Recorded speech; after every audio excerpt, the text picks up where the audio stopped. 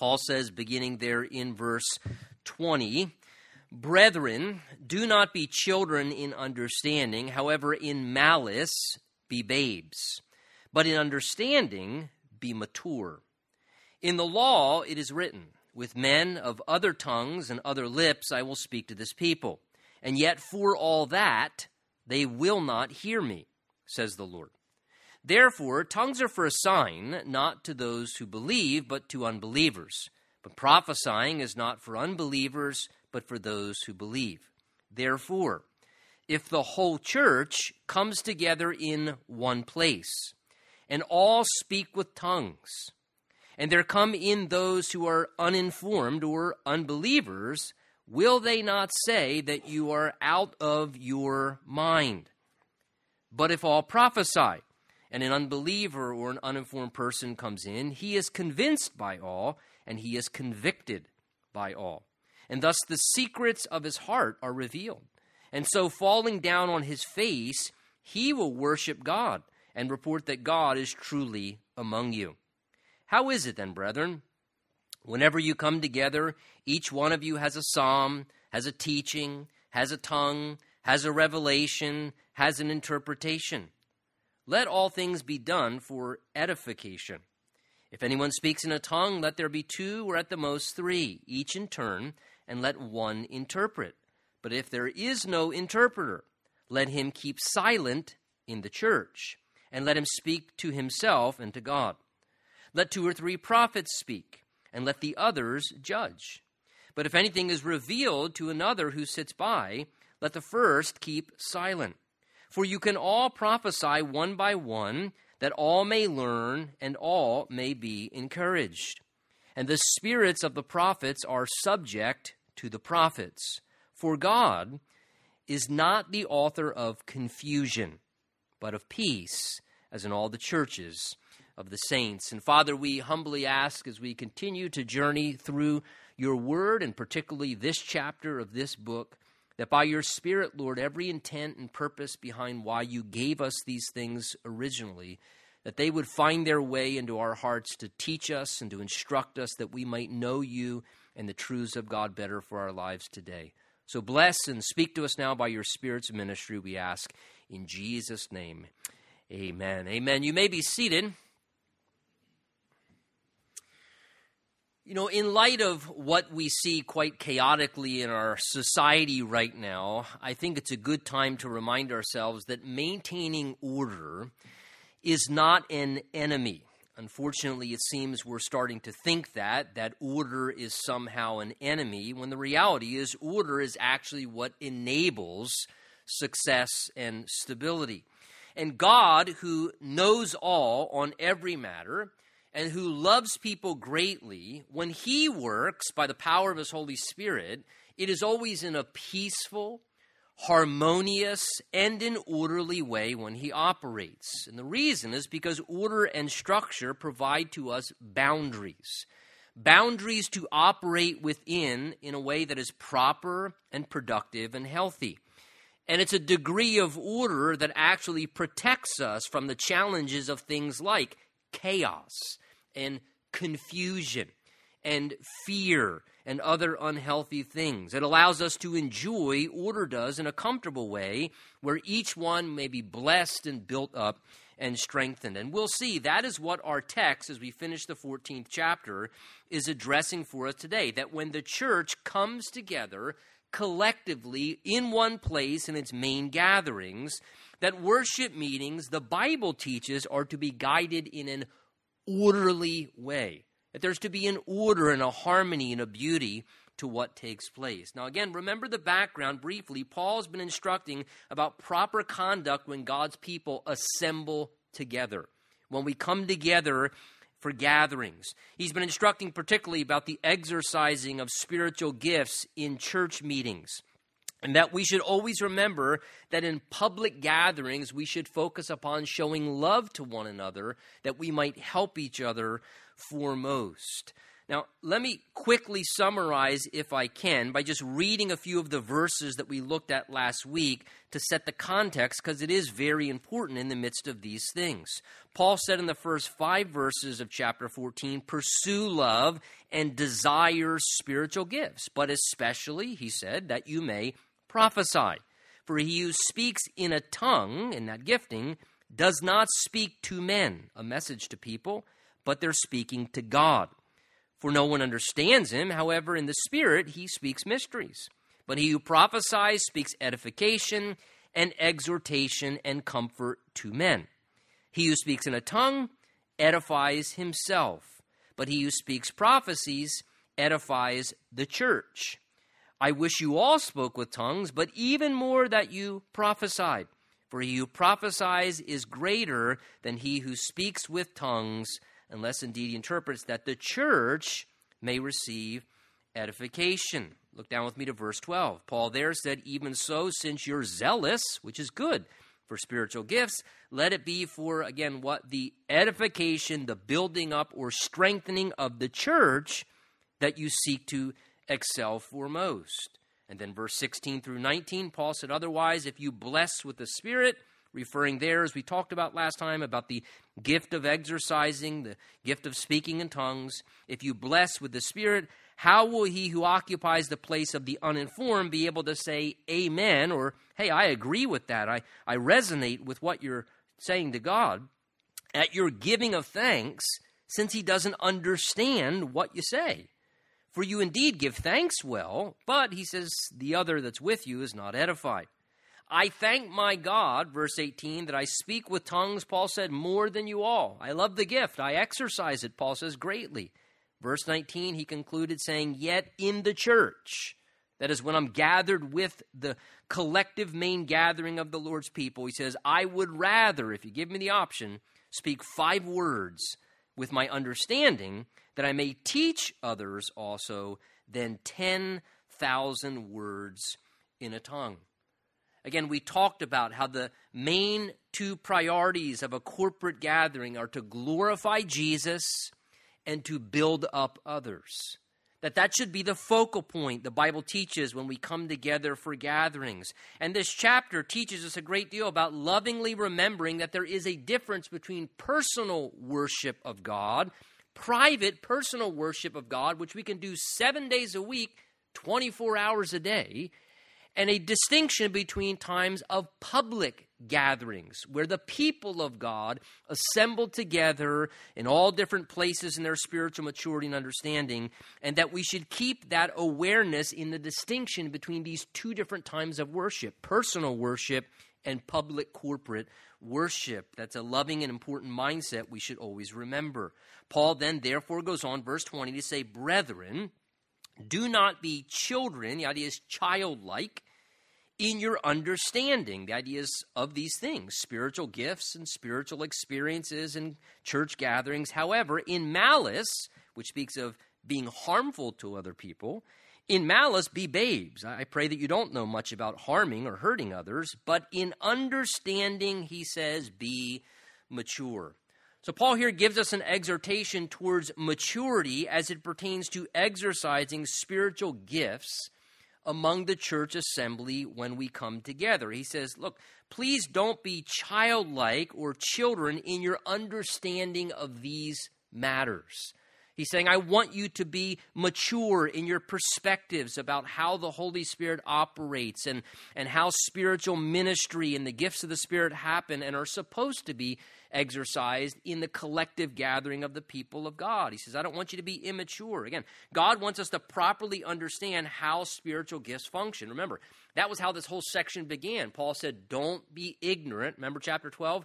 Don't be ignorant in this area, the area of how spiritual gifts operate. Instead, he wants us to be mature in how we think and operate regarding the manifestation of the Spirit, to have a mature outlook and attitude and not be childish in our perspectives in regards to the connection of the Holy Spirit's ministry. Now, think with me. What characteristics mark being childlike or being childish? Well, one thing's very obvious. Children prefer what's amusing and entertaining over what's useful, right? Is that fair to say? For example, on Christmas, you take a child. If you give to a child a toy, that's amusing and that's entertaining. Oh, great, a toy. Oh, a toy. If you give a child socks and underwear, which is useful, but it's not too amusing or entertaining. Oh, again, children prefer what's amusing and what's entertaining. They like entertaining, amusing things more than useful things. And what an interesting analogy, because the Bible is saying, look, don't be childish or immature. Be mature when it comes to the things of the Spirit. Don't hyper-focus on what's entertaining spiritually. What's amusing and wow, it's like a spiritual show. What's more important is what's useful spiritually. Because so you can have a spiritual pep rally on a Sunday morning, but you got to go back into the real world on Monday. But if you strengthen and have a time in the spiritual gym, if you would, on Sunday morning, and you get built up and strengthened, then maybe you can last to Wednesday, and you got to hit the gym again. And my recommendation anyway, since we have a Wednesday night service. But that's what's useful. Now, what else characterizes being childlike or childish? Children also prefer what makes them happy rather than thinking about consideration of others, right? Children want to do what they want when they want, and they just want to be able to do what they're interested in, and they usually aren't very good at taking into consideration other people around them. And again, the Bible's saying, don't be childish spiritually. Don't just be the person who in childish immaturity, look, well, this is what I want to do. This is how I want to worship. He said, don't be childish. There are other people gathered with you. This isn't personal worship time. This is public worship time. There's a difference. You're gathered with other people at other layers of spiritual maturity. One person may be here, another person may be here. Paul's going to say later on, you may even in a church gathering have unbelievers there who've never even heard anything from the Bible, and they're just trying to figure out if God's real. And so he says, don't be like that. Don't not consider others in childishness just because you want to be happy. So again, he's saying be innocent towards harming and stumbling others, but keep a mature mindset. That's very, very important, Paul says, in these matters. Now, as we come to verses 21 through 25, these are indeed some complex and challenging verses to get clarity on. In fact, it led to different interpretations. If you read various commentators, I'm going to tell you I'm going to do my best to shed some light on these verses from my study and own understanding and preparation. Let me just say this. In the end, whenever you come to a passage in the Bible, and we do time to time, that seems a little bit more complex in the clarity you're trying to understand what's really being conveyed there, my highest recommendation would be this: focus on what is most clear, the main concept, and don't get bogged down trying to pull apart every little tiny detail. Because our little finite minds are limited, as we talked about last time, and a lot of times when we struggle with clarity, it's not there are contradictions in the Bible. I just got contradictions because I don't fully understand everything, and God's much bigger than I am. So a lot of times when you come to a passage, it's a little more challenging to pull the main concept is really a lot of times the most helpful thing. Now, let me just say as we begin to look at these verses, remember the context. What did Paul say in the prior verse? Don't be immature spiritually. Be mature and not childish in regards to exercising spiritual gifts. He then says, verse 21, in the law, he's going to try and draw an analogy. Now, in the law it is written, with men of other tongues and other lips I will speak to this people. And yet, God says, still, for all that, they won't hear me. I want them to hear what I'm trying to say, but they won't listen, he's saying. Therefore, verse 22, tongues are for a sign not to those who believe, but to unbelievers. But prophesying is not for unbelievers, but for those who believe. Now, in verse 21 there, Paul's quoting from Isaiah the prophet. He's quoting from Isaiah chapter 28. Yet notice in verse 21, though he's quoting from Isaiah the prophet, he doesn't say it is written in the prophets. Isn't that interesting? Paul says it is written in the law. In the law it's written. Well, wait a minute. I thought he's quoting from Isaiah. Well, the principle that Isaiah was quoting from in chapter 28 of his prophecy originally came from Deuteronomy chapter 28, verse 49, which says this: The Lord will bring a nation against you from afar, from the ends of the earth, a nation whose language you will not understand. See, God was predicting a time when his people were not in right relationship with him. They were exercising their activities outside of the boundaries of God's design for things in an unorderly way. They weren't in harmony with God with what they were doing. So God was going to allow a foreign nation to come in as a judgment against them. And as these Gentile people came, they would be speaking other languages, and it would be a sign of God's power and God's work happening among them at a time when they were operating in an unorderly way. Now, that principle is what Isaiah was then applying when he quoted what he did, which Paul refers to here. He was thinking of that principle when he said these very things, when he then said in verse 21, with men of other tongues and other lips, I will speak to these people, signify or convey something to them, yet still, he says, they won't hear me. When Isaiah said what he said that Paul's quoting here, in chapter 28, he's referring to a time when God had been trying in Isaiah's day to speak to the people of God in a very clear way, through the prophet and through others, line upon line, precept upon precept. God was trying to use very clear, simple, direct speech. But the people did not want to hear what God was saying, and they wouldn't accept God's clear revelation.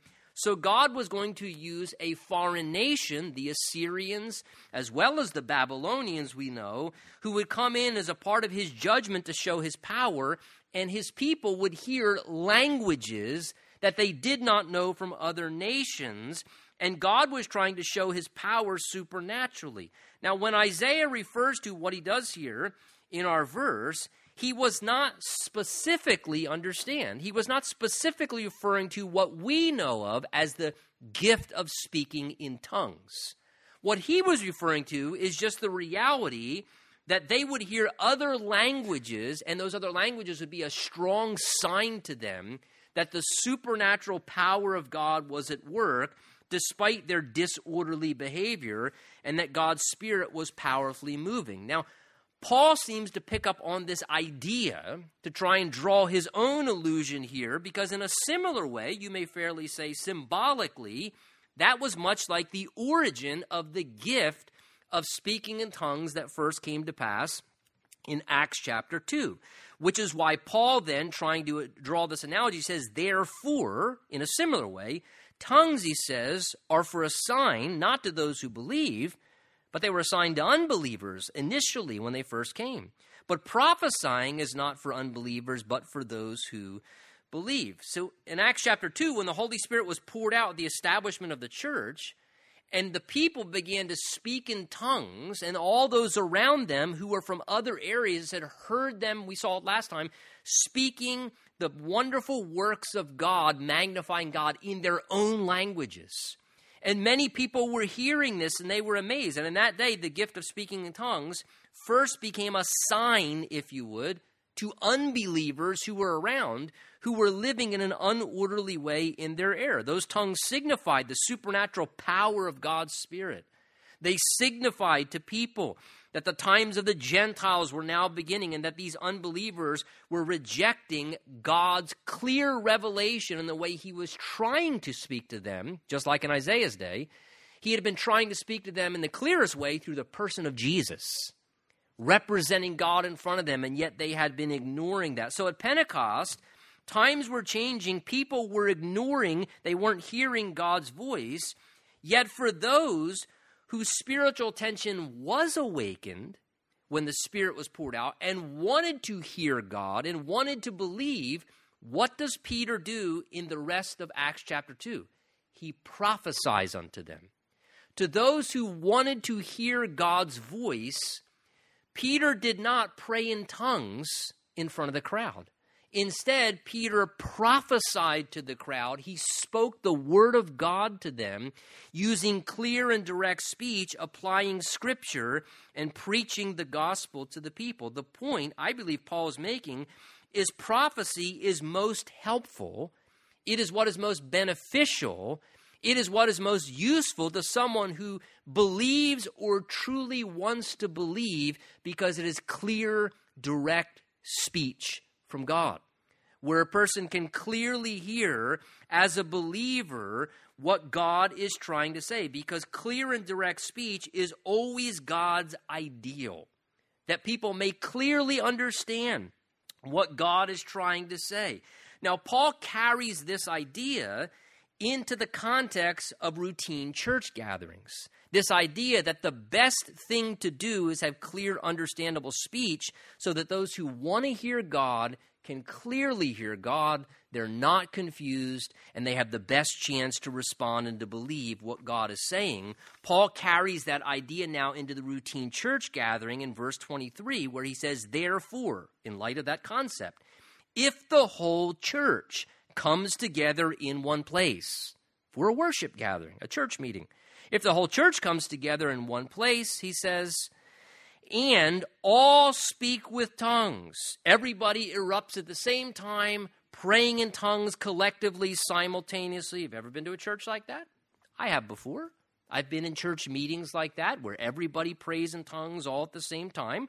Well, that's what the Bible's saying here. If the whole church comes together in one place, apparently this is what would happen in Corinth, and all begin speaking with tongues, and there come in those who are uninformed. That is, they don't understand spiritual gifts. They could be believers, but they're uninformed. When you first got saved, did you know anything about spiritual gifts? I didn't until I learned about them, right? So if someone's there who doesn't understand spiritual gifts yet, or, he says, if there are unbelievers who have visited and attended the church service that day, and everyone in the service is praying in tongues, will they not say, verse 23, the Bible says that you are out of your mind. The idea is that, what in the world is this? This is why I've never gone to church. What's happening here? I finally come to church, and this is what happens in a church. And he says, they may look at that and feel like, man, these people are really confused. I don't understand any of this. These people sound like they're out of their mind. What's going on here? When I first came in, everybody was talking. Now everybody's praying in all these multitudes of languages, and it would just make them feel, the idea is, very uneasy. The idea is if everybody starts praying in tongues, whether it's legitimate exercise of the gift or not, we're not discounting that, but if everybody starts praying in tongues out loud at the same time, maybe trying to imitate Pentecost. That's what we need to do. If we just get Pentecost-like and we all pray in tongues at the same time out loud, because that's what's spiritual, he says, then what may happen is the unbeliever, the unsaved person, or the uninformed person not familiar, when they experience that going on, they may say, whoa, are these people out of their minds? The idea is they're uncomfortable. They're confused. They're perplexed. They're even distracted. And they may, sadly, even steer clear of ever wanting to go to a church again. And then they don't even hear the gospel. Or they don't have a chance to grow in their relationship with God because they're so uneasy about what transpired. So Paul says, verse 24, but in contrast, if all prophesy, which is what? If people are speaking the word of God. If they prophesy and an unbeliever or the uninformed person comes into the church, he will be convinced by all and convicted by all. And thus the secrets of his heart are revealed, and so falling down on his face, he will worship God and report that God is truly among you. Now, you notice the major contrast in the outcome? The first one sounds like these people are out of their mind. They're very uncomfortable, and they may just steer clear.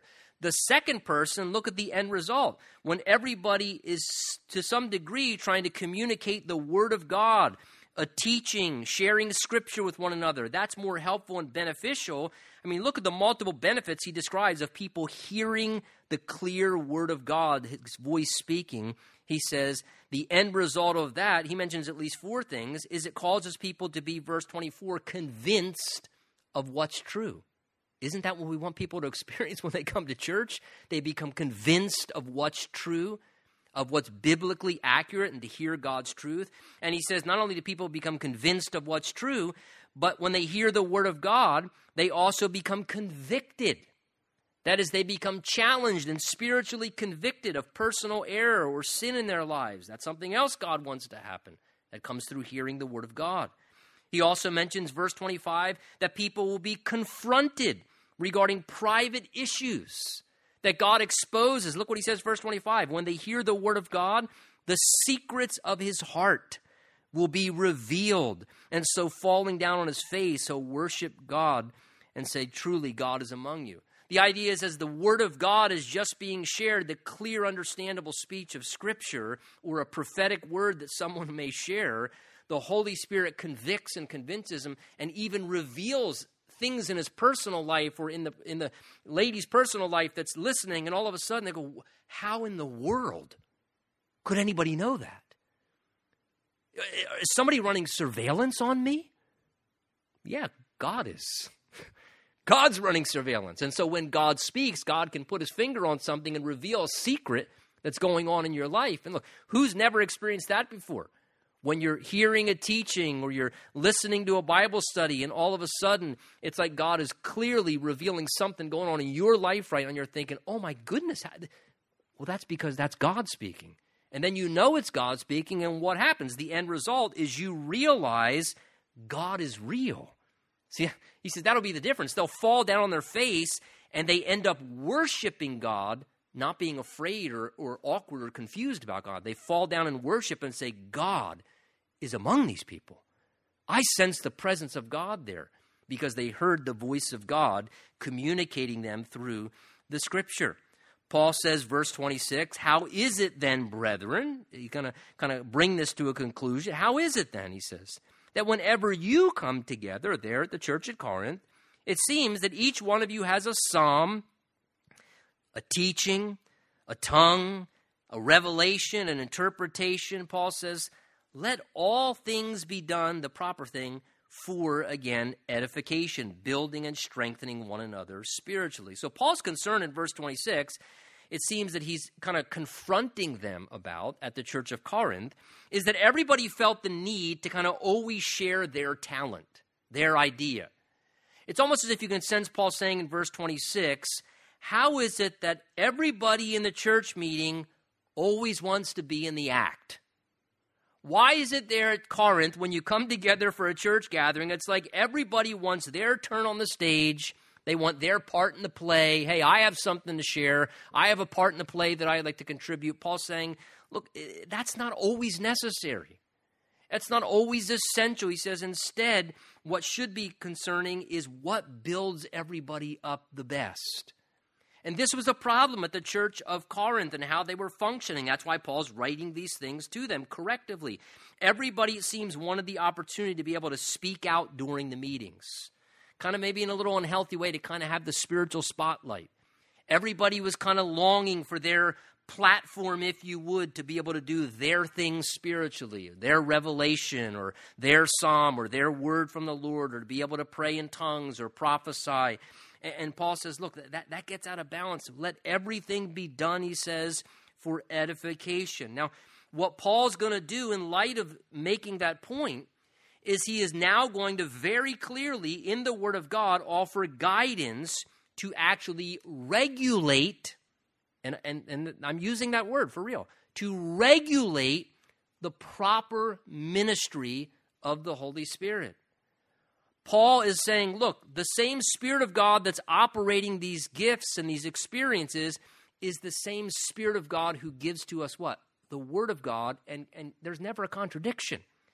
And so now the Word of God, given to us by the Spirit of God, says, look, here are some biblical parameters for meetings. Here are some governing principles to regulate spiritual experiences so that they can be free to happen, but they stay in biblical parameters so that things stay decent and orderly in a beautiful way among the people of God.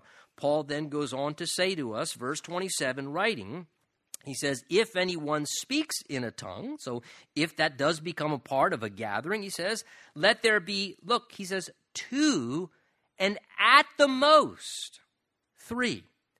And then he says, and each in turn, not like what he referred to up there in verse 23, where the whole church would simultaneously pray in tongues together at the same time out loud. Paul says, no. 2 at the most in a given meeting, 3 people. and each in turn, one at a time, and let another interpret. So not all simultaneously. If it happens, he says there should be a sequence to it. It should be orderly, one person at a time, two, at the most three in any given meeting should ever do such, he says. And there must also, he mentions, be one there present to interpret. And why is that? Well, he's going to talk about that more in a moment, because if the gift of exercising speaking in tongues operates in a meeting and there is no interpretation, it is not useful, and it actually can become even a disruption.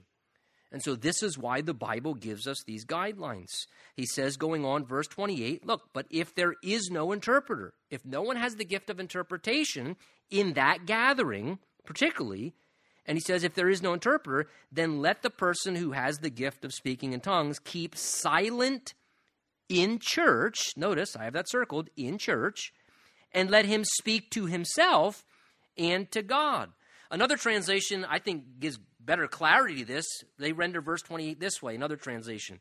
But if no one is present who can interpret in the meeting, they must be silent in your church meeting and speak in tongues to God privately.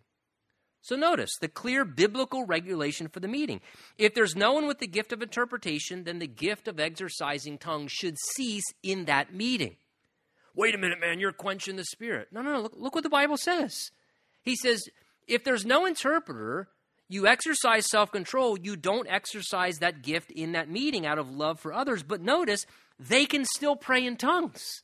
Do you see what he says at the end of the verse? He says, let him keep silent, quietly in church, and let him just speak privately to God and to himself, because that's what the gift is. We talked about it last time. In other words, you can keep praying in tongues the whole meeting long, just don't do it out loud. Just do it quietly between yourself and God. You can keep praying in tongues as long as you want to. Just don't do it out loud, he says, in front of others, because if they can't receive an interpretation or understand, it will just be a distraction rather than something useful. Again, as we said last time, this is one of the primary reasons I believe that the foremost usage of the gift of speaking in tongues, which I openly admitted I exercise myself, is primarily most useful in our personal worship life together with God, because we're speaking between ourselves and God in a manner of worship. Verse 29, he goes on to add, for emphasis of order, let 2 or 3 prophets speak, and let others judge. So again, 2, at the most 3 in a given meeting are to share a word from the Lord. Whether it's a teaching that's been prepared, whether it's sharing the word of God that someone has put upon their heart, or reading of a scripture, something of that nature. And he says, and even when prophecies are given, notice, he says that the others, as they listen, evaluate. The idea is discern in a judging way, not to judge other than, is that valid? Does that line up with scripture? Does the Spirit of truth within me bear witness that that prophetic word or that teaching is of the Spirit of the Lord? We're supposed to do that. The Bible tells us to do that. Again, how do we judge prophetic words? How do we judge a scripture, or somebody says, I believe the Lord put this on my heart to share? Well, again, first of all, using the written revelation of scripture. Right? The Holy Spirit gave to us the Word of God. So any prophetic word, any teaching should always be consistent with the entirety of the Word of God. If it contradicts the Word of God, then we don't necessarily need to be, embracing that. The Bible tells us to let people prophesy, don't despise prophecies, but it says, but do what? Test all things and only hold fast to what's good. Hey, that lines up with Scripture. I believe that may be something from the Lord. If it doesn't, then we don't have to embrace it as being from the Lord. And 1 Corinthians 14:3, we saw last time, tells us that it should be characterized by edification, exhortation, and comfort if it's a Spirit-led prophecy. Paul then says, verse 30, but if anything is then revealed to another, that is, somebody may be speaking on behalf of the Lord, if anything's revealed to another, let the first, he says, keep silent, for you can all prophesy one by one, that all can learn and all can be encouraged. So notice verse 30, the clear instruction here, again, of orderly function, not chaotic outbursts, not sporadic speaking, That if the Lord puts something on another person's heart, the Bible says, then the first person should cease speaking so that now the other person, in an orderly way, can begin speaking, and so that everything can be heard that God may be wanting to share. Now, to me, by way of application, this requires something of all of us as God's people when we come together. That means that we need to seek to be sensitive to the Holy Spirit's leading. Even in regards to when we have a meeting time or a prayer time, or Wednesday nights we kind of worship and wait on the Lord at the end of the service and try and be more open during those times there in that gathering, we need to be open, but recognize we need to be sensitive to the Holy Spirit's leading and our potential capacity to quench the Holy Spirit because of our human spirit. And we don't ever want to, none of us, dominate or monopolize the time during a meeting of the Lord's people. So it is, you might fairly say, just as spiritual to know when to be sensitive to keep silent as it is to speak on behalf of the Lord. It is just as spiritual at times to cease speaking as it is to continue speaking. A lot of times we see very spiritual, the Lord's putting something in my heart. I know he's put something in my heart I need to share. Or the Lord wants me to pray. And sometimes the Bible is telling us that it is just as spiritual to know when to cease from speaking or to not speak because maybe God wants someone else to share or to pray or to communicate something. There's a story told years ago of one of D.L. Moody's gatherings, and he had this great campaign meeting, and at the end of it, he invited someone to come up and to close in prayer.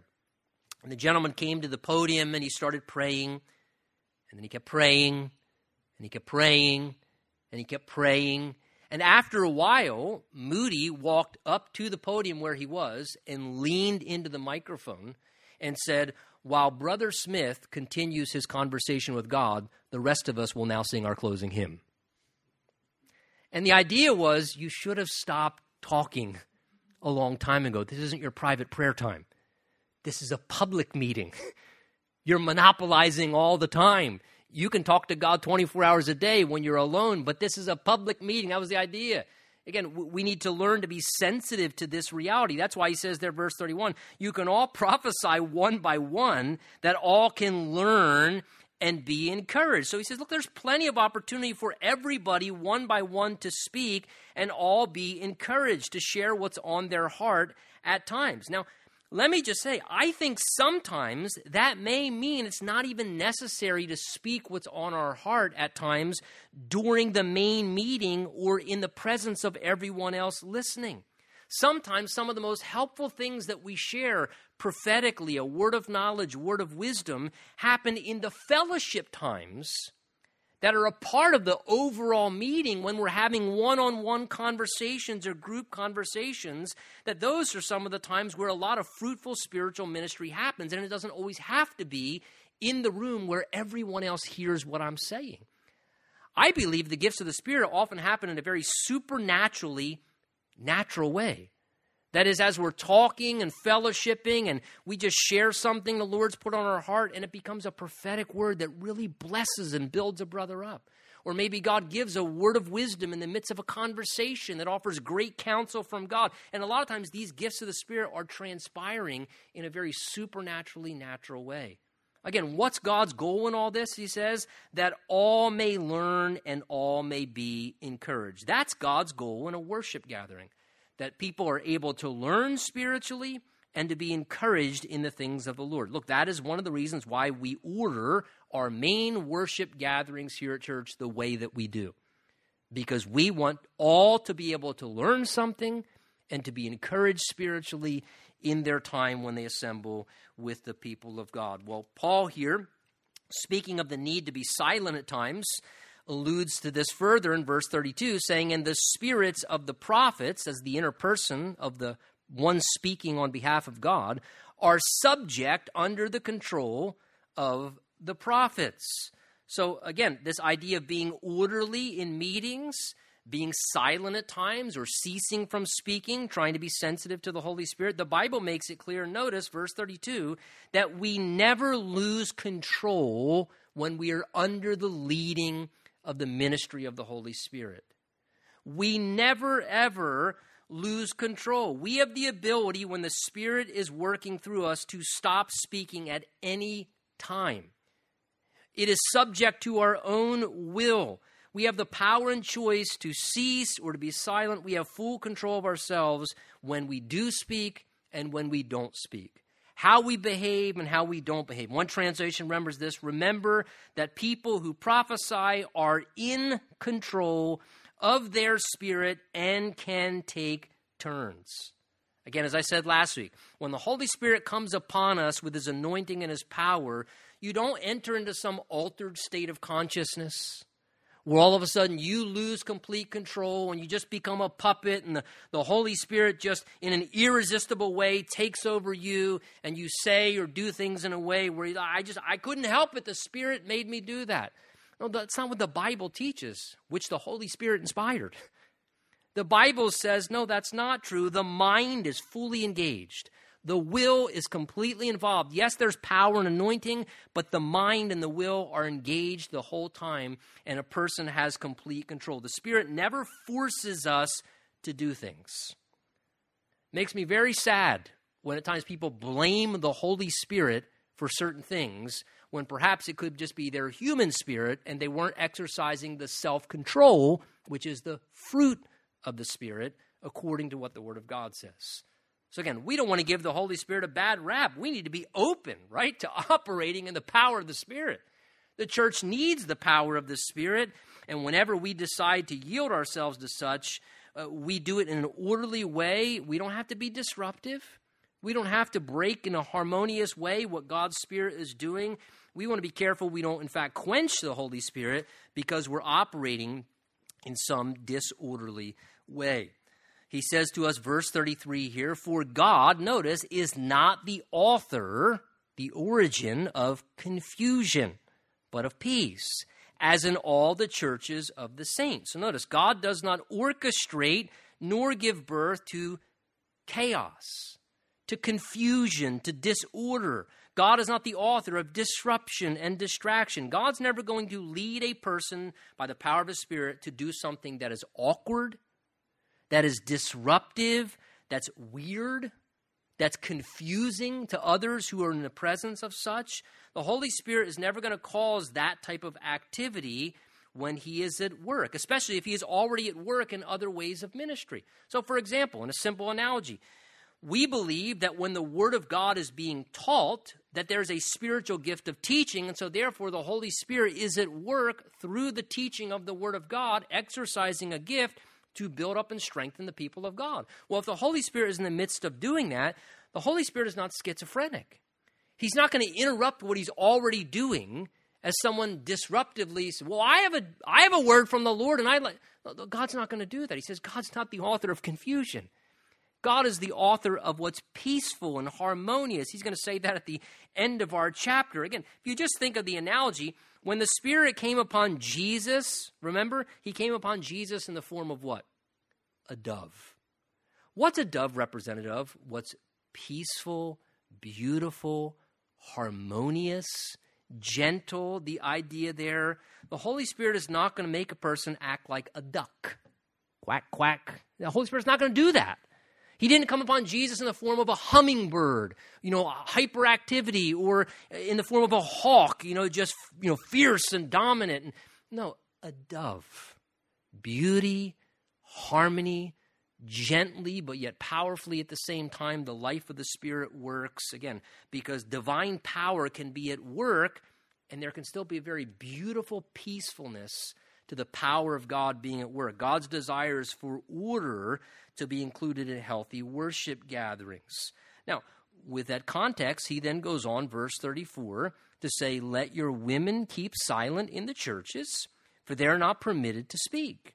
But they are to be submissive, as the law also says, and if they want to learn something, let them ask their own husbands at home, for it is shameful for women to speak in church. Now, at this point, I'm going to cease speaking, and Rick would like to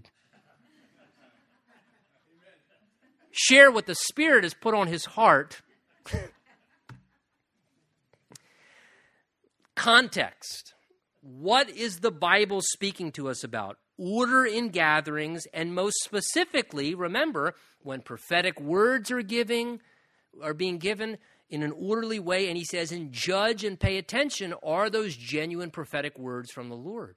Is that genuinely of God's Spirit? Again, directing church meetings in an orderly way. Now, with that backdrop, he says, verse 34, let your women keep silent in the churches, for they're not permitted to speak, but are to be submissive, as the law also says. Let me begin by just clearly stating what these verses do not mean.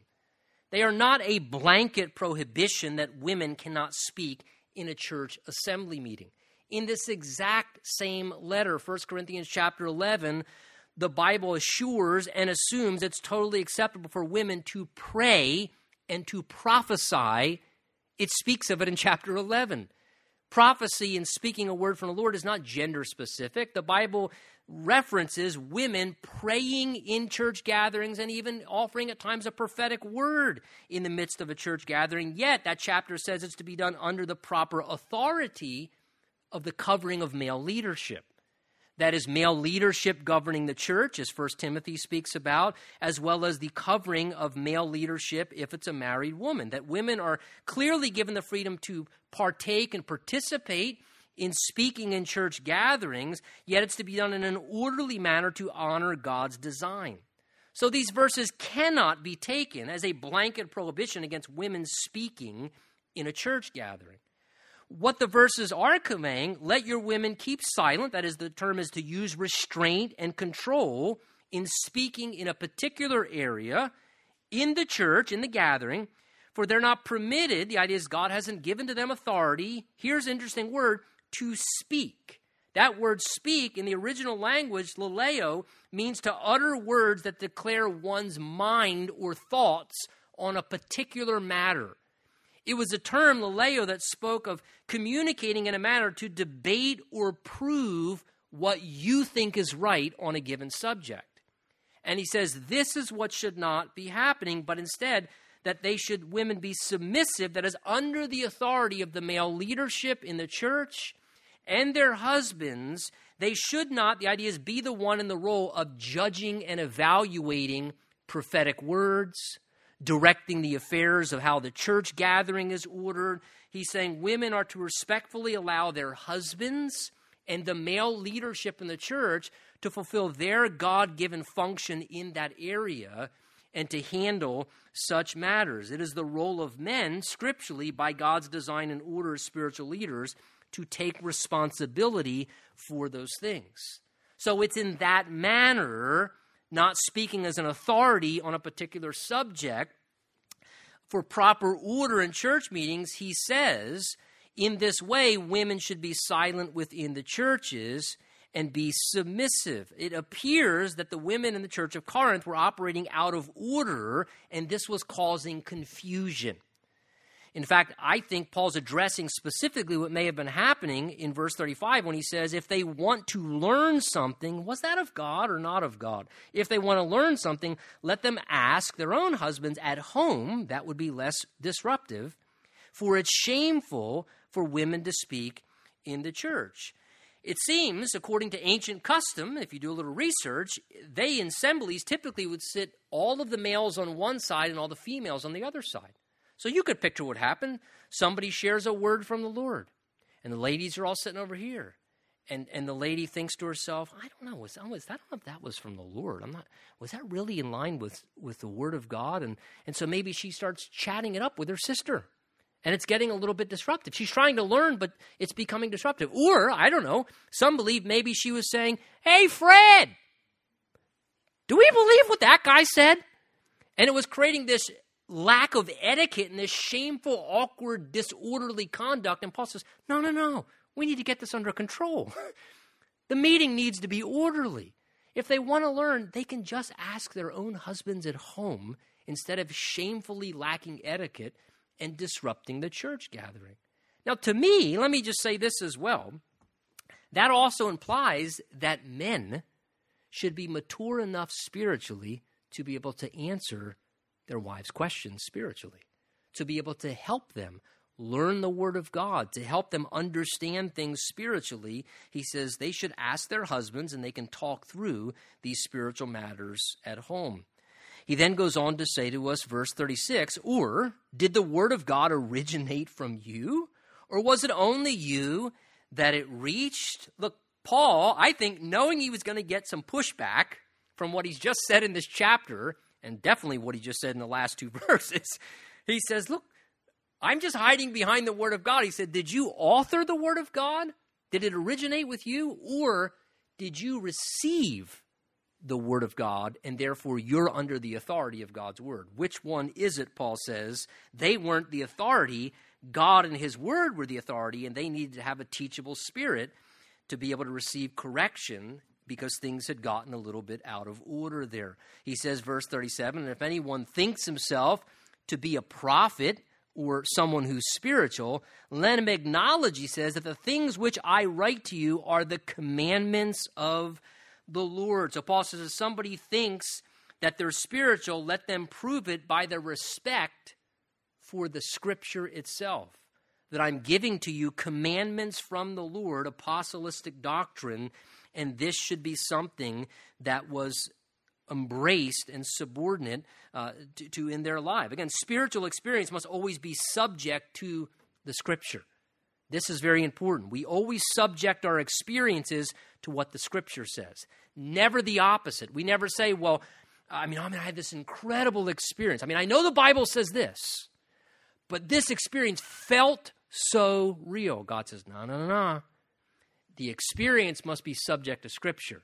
We never put the experience over Scripture and say, well, I had this experience even though the Bible says that.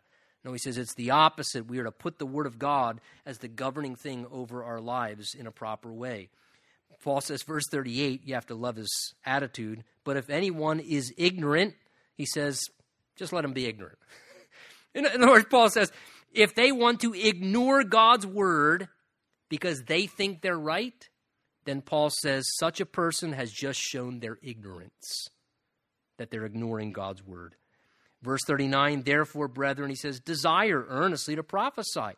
Don't forbid to speak with tongues. Paul says we need the power of the Spirit, most certainly. But let all things be done decently and in order. That word decently there means gracefully or harmoniously. To be done in order means by arrangement and not sporadically. It also could be translated at the appropriate time for such things. That's beautiful. God says, look, these experiences of the Spirit's power, we need them. Let them transpire among the churches, he says, but let them happen in a way where they're decent, it's graceful, it's harmonious. And he says that it happens at the appropriate time. There's an appropriate time for certain things spiritually. And he says these are the things that matter. Why? Because he says God is not the author of confusion, but of peace. It's one of the ways that we can always tell what is of the Spirit and what's not of the Spirit in worship meetings and look in our own personal lives. God doesn't create confusion. Where there is confusion, chaos, confusion, that's not God. God is a God of peace and a God of order, and we need to respect God's design. Let's stand together.